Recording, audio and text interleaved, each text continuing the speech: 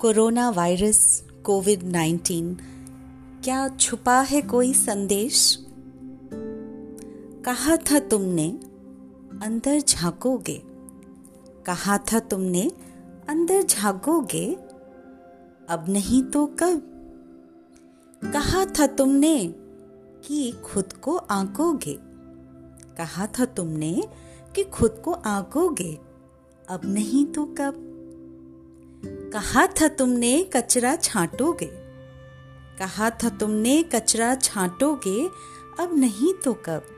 कहा था तुमने कि गुस्सा न बांटोगे, अब नहीं तो कब? कहा था ना तुमने कि खुद को जानोगे, अब नहीं तो कब? कहा था तुमने कि खुद को जानोगे, अब नहीं तो कब? सब जो मांगा तुमने जाओ दे दिया, ले लो जी लो, न अब जियोगे तो फिर कब? कहा था तुमने कि चाहिए मौन चैन शांति, न भागने भगाने की आपाधापी। कहा था तुमने चाहिए मौन चैन शांति, न भागने भगाने की आपाधापी, महसूस कर लो, अब नहीं तो कब?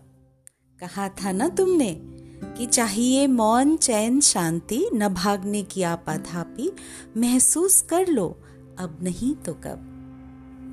आशा करती हूँ कि कोविड-19 से होते हुए इस प्रभाव से और इन 21 दिनों के इस अकेलेपन को हम अपने अंदर और अपने अंतर्मन को झांकने में और समझने में महसूस कर पाएं।